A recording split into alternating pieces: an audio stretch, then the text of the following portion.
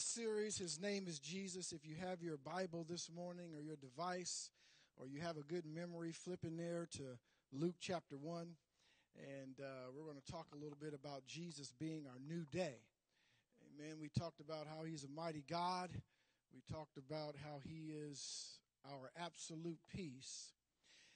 And I remember over in Matthew chapter 1, you don't have to turn there, but down around about verse 20, 21, 22, the Bible says the angel came to Joseph, and he told him, he said, Joseph, fear not to take Mary unto your wife, unto you as your wife. For this thing that is conceived in her is of the Holy Ghost. And she shall bring forth a son, and his name shall be Jesus, Yeshua, Joshua. God saves. The Lord is salvation. His name shall be Jesus. And it went on to say, he shall save his people from their sin. Now, right at the beginning, when Jesus comes on the scene, we hear the word sin. He's not ashamed to say it. And I know there are a lot of people who feel like, hey, I'm a good person. You know, I do things right. But the Lord wants us to know this morning that when you're born into this world, David said, I was shapen in iniquity, born into sin. And so even if you don't want to sin, even if it's not on your mind, your flesh is already born into that. And so everyone needs a Savior. And God sent us a Savior. Jesus is a mighty God. Jesus is our peace. But his primary purpose in coming to this earth was to save that which is lost. And I thank the Lord this morning that he saved me and that he saved you with the cross. Amen. So he is a Savior. And in that, Jesus is our new day. He's God's only Son. Come on. The Savior of my soul, everlasting. We're talking about Jesus this morning. Always loving, never failing, strong in every storm. He's our healer, and he's our redeemer. He's our mighty God. He is our peace. He is our Savior, and Jesus is our new day. Over in Luke chapter 1, if you scroll all the way down to verse 78, you'll see that first in the New King James Version, it says, through the tender mercy of our God with which the dayspring, come on, from on high has visited us to give light to those who sit in darkness and the shadow of death, to guide our feet into the way of peace. God's Word's translation puts it this way. It says, a new day will dawn on us from above, a new day. Because our God is loving and merciful. He will give light to those who live in the dark, and in death's shadow, he will guide us into the way of peace. How many know this morning that Jesus is our new day? Come on.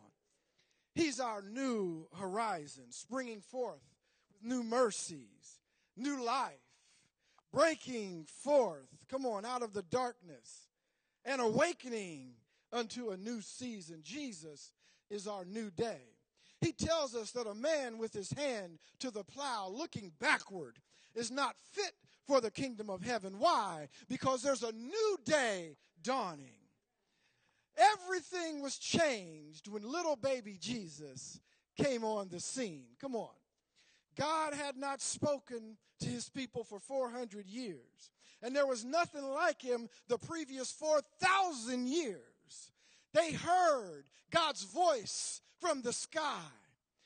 They heard his voice from a burning bush. They heard his voice through the prophets and the oracles and the judges. But now they would hear the voice of God in their own ear, the voice from heaven. A new day is dawning. Jesus is our new day. We must embrace the new day. But it has to be God's way. Come on. True story, there was a missionary in Africa who felt like a failure. Everything he tried, he felt like he failed at. So he decided that he needed a new beginning, a new day. So he went down to the beach, parked his car there with his keys in it, wallet, clothes inside, and he just walked away. To everyone who knew him, they thought he was dead. Something had happened to him. He'd been captured.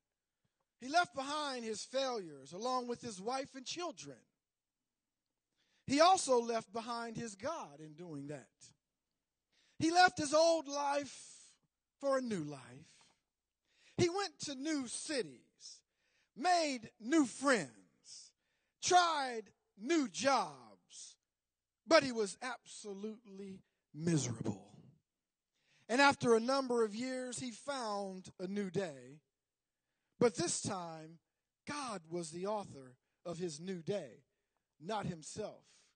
He found himself at the altar in a church service, Spirit of God apprehending him for a new day. This time, the new day was of restoration, mercy, and hope. Restoration to his family, yes. Mercy from God for his past failures, and hope for a new future ahead. He returned after 5 years of being away. God rejuvenated him, shaped him, molded him, and he started a prison ministry. Reached out to minister to the lost and the rejected by society, and ended up pastoring a church. You see, we can all want a new day, but it has to come God's way. We must understand that Jesus is our new day. There's not a formula that's our new day. There are not some principles that are new day, but our new day lies in a person, and that is the person of Jesus Christ. Jesus himself is our new day. I just want to exhort you just for a few minutes this morning on the new day that Jesus is and the miracles that this new day brings. First of all, my new day brings me new mercies that never fail. Come on. Lamentations 3:22 puts it this way. It talks about God's loyal love and how he can't run out of it. Come on. His merciful love. It's impossible for it to dry up. There he created new every morning mercies for us. Great, great, great is his faithfulness. It's something to imagine that every morning there is a new mercy waiting on me. Because if you understand mercy, mercy and grace are two different things. Many of us put them together, grace and mercy, mercy and grace. You see, grace is the unmerited favor of God. It's getting what you don't deserve. But the mercy is the absolute forgiveness of God. It's not getting what you do deserve. Come on, somebody. And a new mercy is waiting on us every morning when we open our eyes, in the case that we might fall short. Now, somebody said, well, if there's a new mercy waiting on me, then it doesn't matter what I do. But Paul would tell you what? God forbid. Oh, don't test God now. His mercy is not to be taken advantage of. We are accountable. But to those with their heart toward God, there is a new mercy waiting on you every morning. God creates a new mercy, a mercy that hasn't been there. I'm not talking about an old, dried up mercy. I'm not talking about a mercy where he's tired of forgiving you because you keep doing the same thing over. No, I'm talking about a new mercy that you've never seen before. There's a new mercy awaiting you every morning when you open your eyes. Now, here's the kicker. Somebody say, I want to be like God. Come on. Say, I want to be like him. God creates a new mercy every morning. And if we want to be like him, we must also have a new mercy every morning. Come on, somebody. Now, we said we want to be like him. I heard you. You don't get to pick and choose which aspects of God you want to be like. You either want to be like him or not. And so if you want to be like him, you've got to be like all of him. Come on. A new mercy every morning. God's mercy is his graciousness. It's long suffering. It's goodness. It's compassion, kindness, sympathy, and unconditional love. And it's toward you and me. In the early days of his presidency, Calvin Coolidge was asleep one night in his hotel room. Another true story. He awoken to a cat burglar going through his drawers and going through his clothes and looking for things. And he woke up and he spoke up and he asked the burglar not to take his watch chain because it was engraved and it was a charm that he wanted to keep. So the burglar agreed. Coolidge then engaged the thief in conversation right there, 2 a.m. And he discovered that it was a young man and he was a college student who had no money to pay his hotel bill or to pay his way back to campus. Coolidge counted $32 out of his wallet that he had already convinced the burglar to give back to him. Come on. And he gave him the money. And he said, listen, this is declared to be a loan to you. And then he advised the young man to leave a certain way so that the Secret Service wouldn't notice him. And at that moment, he realized this is the president of the United States. He didn't know whose room he'd broken into. And you ought to know that a few years later, the loan was paid back. If we're going to be like God, we must have a new mercy. Come on.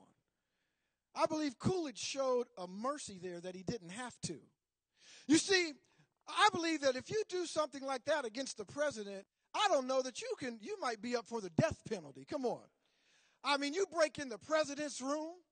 Can you imagine breaking in the president's hotel room and doing all that, and then he catches you?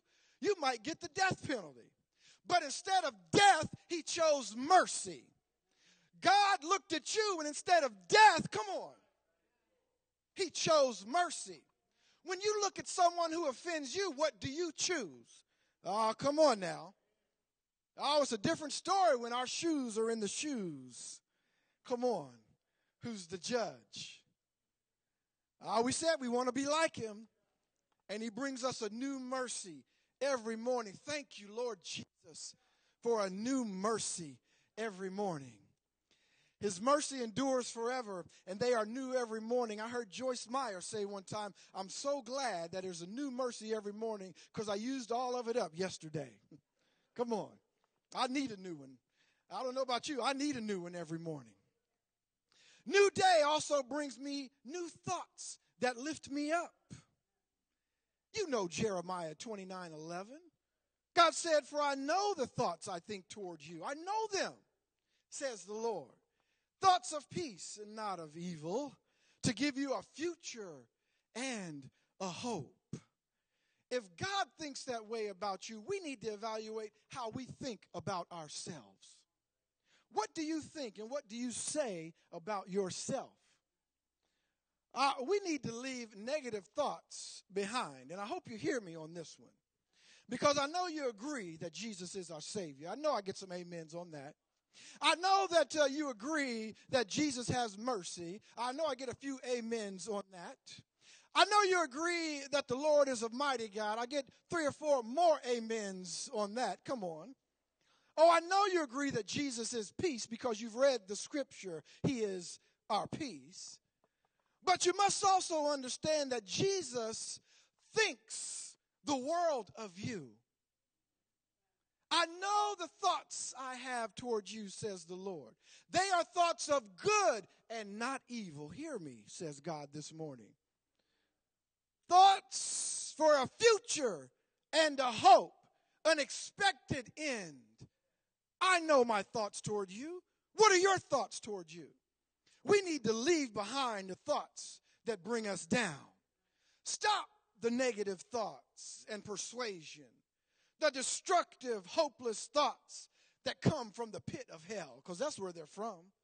Come on, the enemy throws those thoughts in your mind, brings a chain reaction of negative thought patterns, and a simple spark will cause an explosion of negative thoughts in your mind, making a mountain out of a molehill. Come on.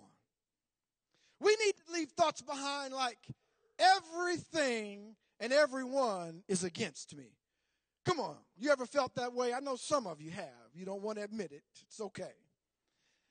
Everything is against me. It's a tendency to jump to a broad, over-generalized conclusions about yourself and your circumstances. Soon as something goes wrong, well, it's all against me. I can't make it. The whole world hates me. Come on. No one is on my side. It's just me. If I'm going to do it, it's got to be just me. Everything is against me. God wants you to know that everything is not against you. I know the thoughts I have toward you. And if God be for you, who can be against you? Come on. Somebody else that God created? Satan that God created? Who can be against you? Stop saying everything is against me. Stop making negative predictions. Come on. Tendency to make highly negative, pessimistic predictions about your future for which there is no evidence, come on, which result in increased despair and even hopelessness. We make predictions about our future. Well, I'll put in for it, but I know I probably won't get the job. I know I'm not going to get that part in the play. There's 10 people that can sing better than I can, and 4 of them can act better than I can. So I know I probably won't get in it. I'm not going to get in that program. I can't do it. My house will never look that good. I'm not going to be able to get that car or do this thing or write that, whatever it might be. Why? Because of experience? Because of less than? You feel like you're less than? Come on. It's the enemy in your mind. It must be.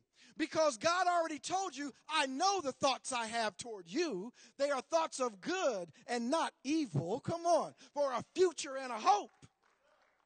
God already told you.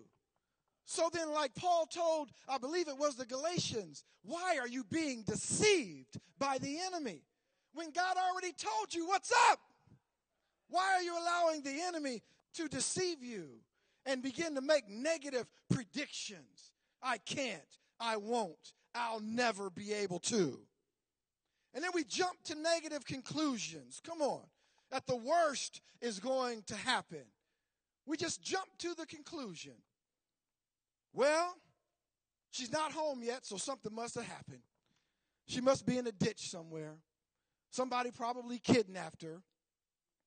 Jump to negative conclusions. Come on.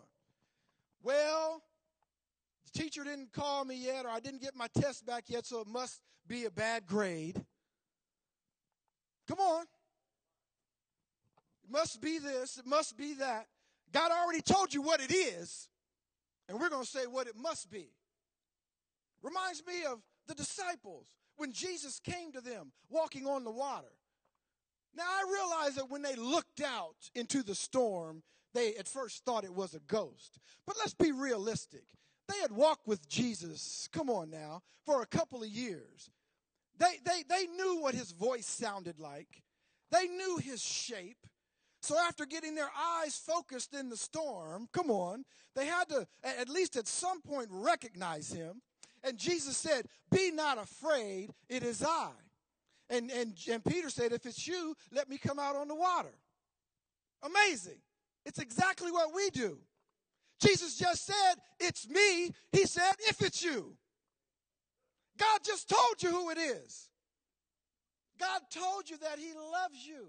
He wants you to be the head and not the tail. He wants you to be above, never again beneath. But still us, well, I'll just stay down here.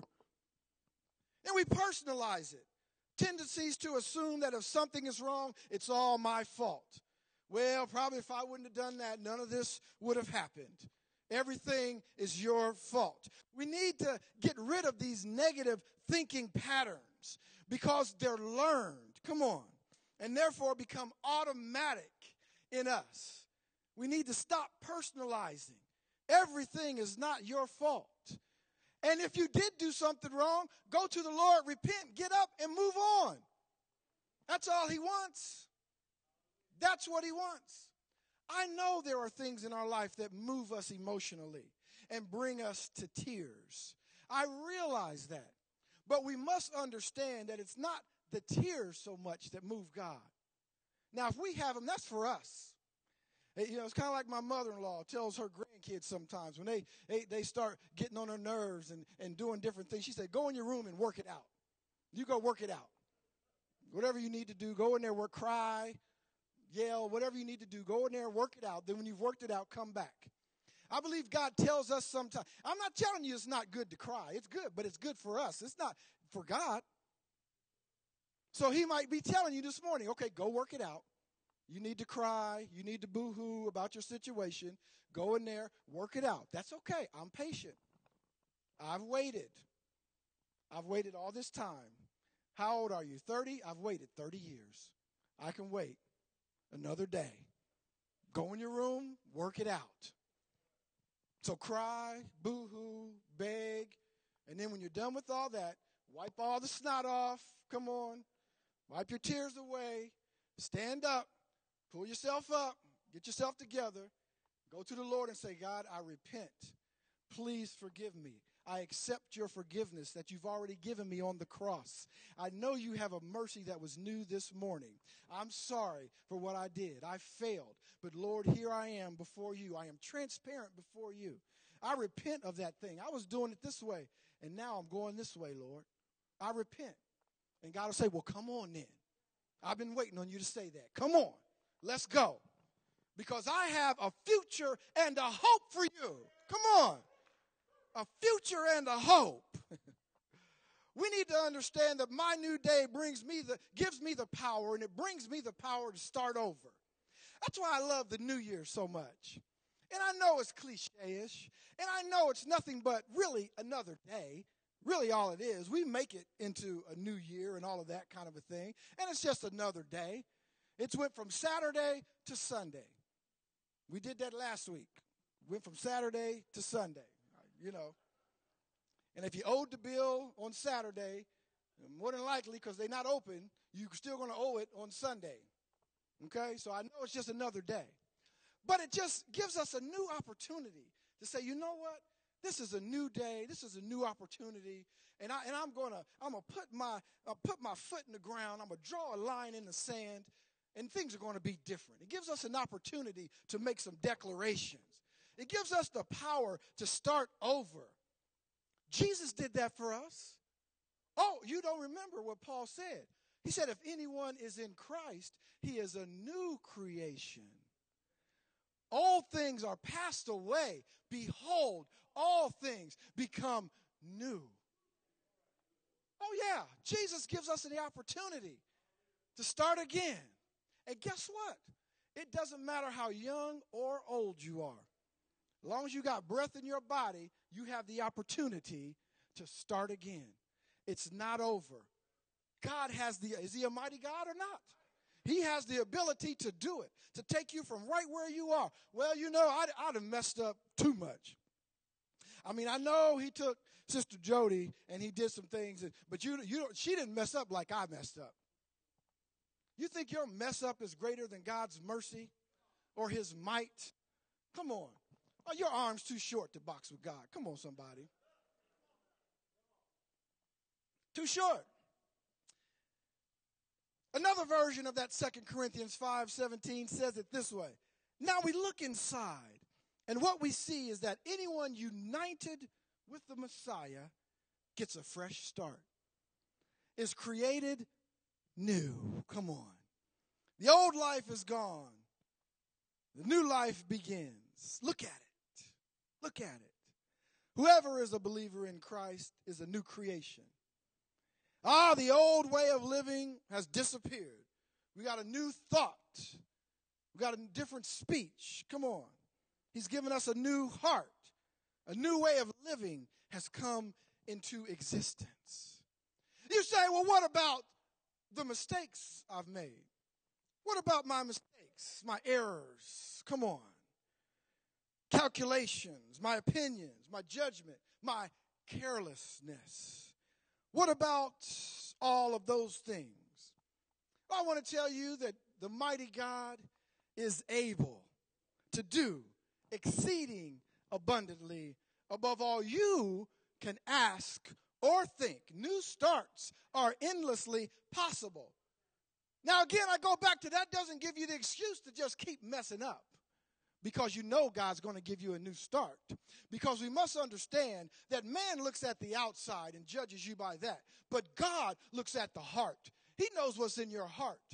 And if in your heart is, well, I'll just keep messing up and keep starting over. Oh, well, then you got a problem. Then this goes over here, and he's going to deal with you a different way. Come on. How many parents would deal with their kids differently if they knew the intent of their heart?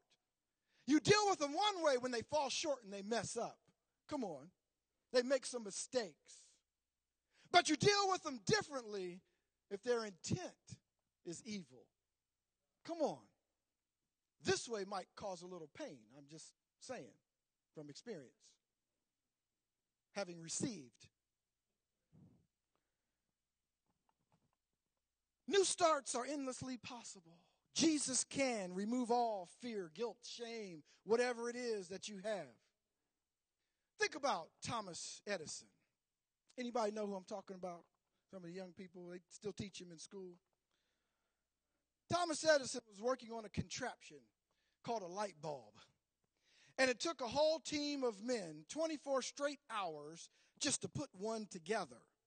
The story goes that when Edison was finished with one light bulb, he gave it to a young boy helper who nervously carried it up the stairs. Step by step, he cautiously watched his hands, obviously frightened of dropping such a priceless piece of work. You probably guessed what happened by now. Yeah, the poor boy dropped the bulb at the top of the stairs. It took an entire team of men 24 more hours to make another bulb. Finally, tired and ready for a break, Edison was ready to have his bulb carried up the stairs. He gave it to the same boy who dropped the first bulb. God will give you another opportunity. Stop thinking less of yourself because of your past mistakes. Come on. God also gives us a new day, and this new day expects God to do new things. It's an expectation. With this new day, it brings an expectation of God. Oh, David said, taste and see that the Lord is good, because once you've tasted and what you've seen with your own eyes, you won't never want to go anywhere else. You won't want to do anything else. You'll want to press in. And if you don't have that in your heart right now, well, then you might, I'm not judging you, but you might want to ask yourself, have I really tasted and seen? Have I really tried him? Come on. Isaiah 43:18-19. Do not remember the former things, nor consider the things of old. God is saying through the prophet, behold, I will do a new thing. Come on. Now it shall spring forth. And guess what? You shall know it. I will even make a road in the wilderness and rivers in the desert. Another version says, forget about what's happened. Somebody needs to forget about what's happened.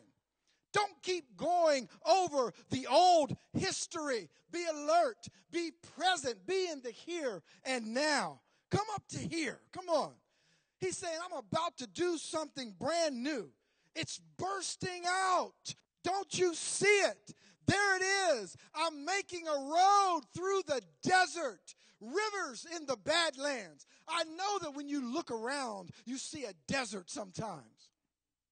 But God says, not only am I able, but I'm about to make a road in the desert. Come on. I'm about to make rivers flow through the Badlands. We need to expect new things, the new things that God has for you. They're already in the works. I've heard this and I've said it, and now I believe it, that God is getting you ready for what he already has ready for you. It's already in the works. Come on. He's already made the way. He's already formed this thing over here. He's already created the new mercy for tomorrow. That's how it's there when you wake up. Here I am, mercy. Hello, good morning. Well, good morning, mercy. I hope I don't need you today. But I sure am glad you're with me. It's already there. New. He's doing a new thing. New, hadas. Something not previously known, unheard of in the past. Isaiah 42:9, behold, the former things have come to pass, and the new things I declare. Before they spring forth, I tell you of them. There's a new thing. We need to expect a new thing. An attitude of expectation stops looking backward, come on, and turns its head, chooses to look forward. Come on. We need to look forward. The new will cause all that happened in the past to fade away. Expect God to shift things around for you. Expect him to shift some things in your life, starting with your thought process. Come on, going right through your attitude and your heart. Then he's working on your speech. Come on. And then from that will birth the circumstances that God wants in your life. God doesn't start with the circumstances. He starts with you and me. And he starts right here. Come on. What used to be a struggle will no longer be a struggle for you. What has taken years is done in a fraction of the time when you give it to the Lord.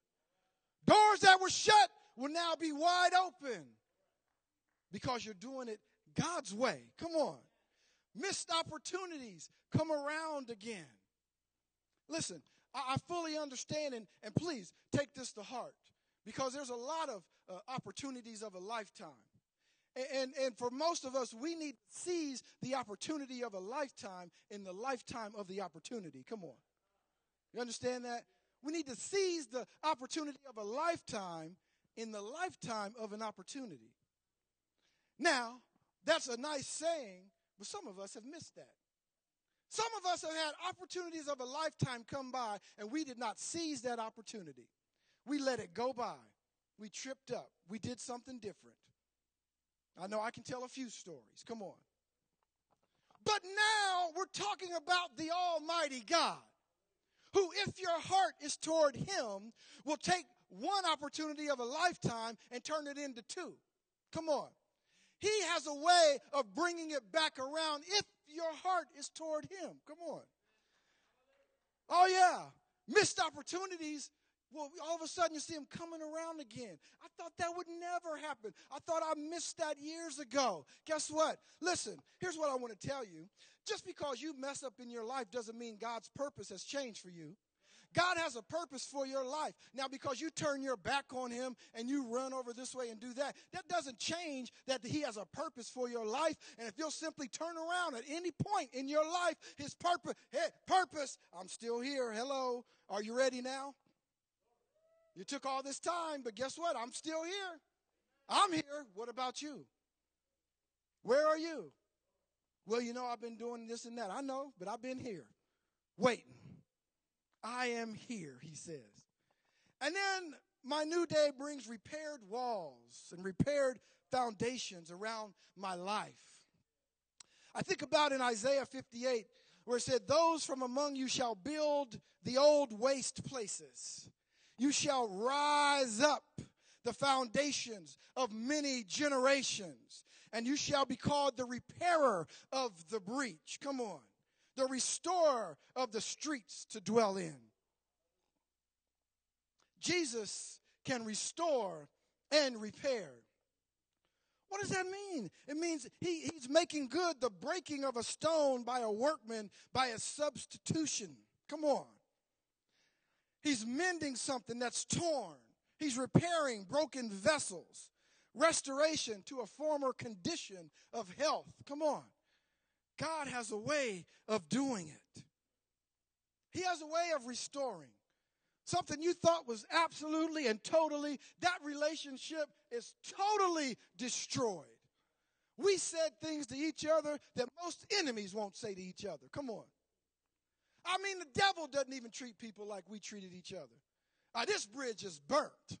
That thing, I mean, the gap between us is so big, nobody can go across that. But guess what? Jesus is just big enough to lay down across that gap and make a bridge. Come on. That you can walk right across and come together. Oh, he's able to do it. He's a restorer. He's a restorer. And he can repair. There are many things he promises to restore. Not the least of these being health. Come on. God is able to restore health to us. I think that what most of us do, well, I can't say most, what some of us do, well, I might not even say some. I know what I've done in the past. Yeah, I can say that one, Sister Sharon. Is I've prayed for good health, but then I eat the fried chicken and the pizza. Don't testify, Dietrich. Don't testify. Come on. I went to the doctor last week for my checkup. She said, "Now don't lie to the doctor about what you've been eating." Come on now. You don't lie about Thanksgiving. So I told the doctor that. I said, our wife said, she said, "Well, that's all right. You can lie if you want to, but these numbers not going to lie." I said, "Oh." Jeremiah 30:17, "For I will restore the health to you, and I will heal your wounds," says the. This is the Lord talking, not me. I'm not even prophet. I'm just telling you what the Lord is saying. He says, "I will restore health to you and heal your wounds because they called you an outcast. I will restore it to you." God will restore your health. You just have to line up and do the things that you know you need to be doing. Come on. He'll restore life to you. And when I say life, I don't mean just that you were dead and came back to life, but in a sense, down and out, not going anywhere, speaking all those negative things. God will restore life to you and say, guess what? In the midst, maybe the situation hadn't even changed, but I just feel differently. I'm just speaking differently. And I don't care what people think about me and what they say about me. I'm going to love the Lord. I'm blessed and highly favored, and I'm going to declare it. And I'm going to walk and move right into it. Come on. I don't care what the world says. God will restore life to you. And with that, he'll restore your joy. Psalm 31, "I will extol you, O Lord, for you have lifted me up, and you have not let my foes rejoice over me. Restore to me the joy of your salvation, and uphold me by your generous and righteous spirit." He will restore your joy. I love this one. God will restore wasted years. Oh, some of us have some wasted years. And some of y'all are not old enough to have any wasted years. But some of us have 1 or 2, 3, 20, some wasted years. Come on. And God is just strong enough, and he's just able enough to begin to restore all those wasted years. Time that we wasted. He put it like this. Listen, he said, don't waste the time. Take advantage of everything because these days are evil. Even though he told us that, we still wasted time. Come on. Anybody? No, don't raise your hand. Don't raise your hand. But some of us have some wasted years. He said in Joel, "So I will restore to you the years that the swarming locust has eaten, that the crawling locust, the consuming locust, and the chewing locust. My great army, which I sent among you, will restore those years unto you." God is able to do it. He's able. How are you going to do it, Lord? I don't know how he's going to do it. What difference does it make how he does it? He created time. Think about that before you start asking how is he going to restore the wasted years. There was no time. I want you to just think about that for just 5 seconds. there was no such thing as time. Take 5 seconds. Well, that took some time. We can't think about it. It's difficult to understand that there was no time. And God created it. Oh, he's able to restore wasted years. Come on, don't worry about how he does it. He'll restore your spiritual walk. Lord, I'm so far from you. My Bible's got so many cobwebs on it. If I prayed, I wouldn't even remember how to pray. Come on. I haven't been to church in 4 years. Oh, my spiritual walk is a mess. I don't even know what they do at church now. Last time I went to church, they was singing to the organ. Now they're drinking coffee. I don't know what's going on in church. You've been away too long. Come on. He'll restore your spiritual walk. Brethren, if a man, Paul told the Galatians in 6:1, is overtaken in any trespass, you who are spiritual, come on, restore such a one in a spirit of gentleness, just like God does you. Considering yourself least, also that you might also be tempted. Come on. Restore. He'll restore your spiritual walk. He'll restore paths. He'll restore ways. Lord, I don't see how that could. Stop worrying about. Let me make the path. I'll make a path. I just don't see. I'm in so much debt. I'm so much overweight. The relationship is so far gone. It's so this and so that. And by the time you keep talking about all the souls, God says, so? What does that mean or have to do with me? I can take care of all of that. Come on. God's able to do it. He'll make a path. He's able to restore the damaged soul. You've been hurt. You've been offended. Oh, poor thing. I've been hurt. I've been offended. I know what it's like. Not that I don't have any sympathy. I do. It's a terrible thing to be hurt, to be disappointed. Guess what? That's what man does to each other. When I say man, I don't mean male. Maybe a little more, but I don't mean male. I mean mankind. It's what we do. I'm not saying it's what we should do. I'm not prophesying. I'm not making a negative confession. I'm just telling you what I observe. And you know it just like I do. We disappoint each other. We disappoint each other because we're not there yet. So somebody needs to say, please be patient with me. God is not through with me yet. He's not done with you. Come on. But if you've been downtrodden, David said, he restores my soul. He leads me in the path of righteousness. Why? For his name's sake. Because he will not let his name go down. No matter what you do. Come on. That's why he's going to restore you. Because he's not going to let his name be dragged through the mud. Come on. Last story. J. Stuart Holden tells of a Scottish mansion close to where he had a little summer home. The walls of one room were filled with sketches made by distinguished artists. The practice began after a pitcher of soda water was accidentally spilled on a freshly decorated wall, left an unsightly stain. At the time, a noted artist, Lord Landseer, was a guest in the house. One day, when the family went out to the moors, he stayed behind. With a few masterful strokes of a piece of charcoal, that ugly spot became the outline of a beautiful waterfall, bordered by trees and wildlife.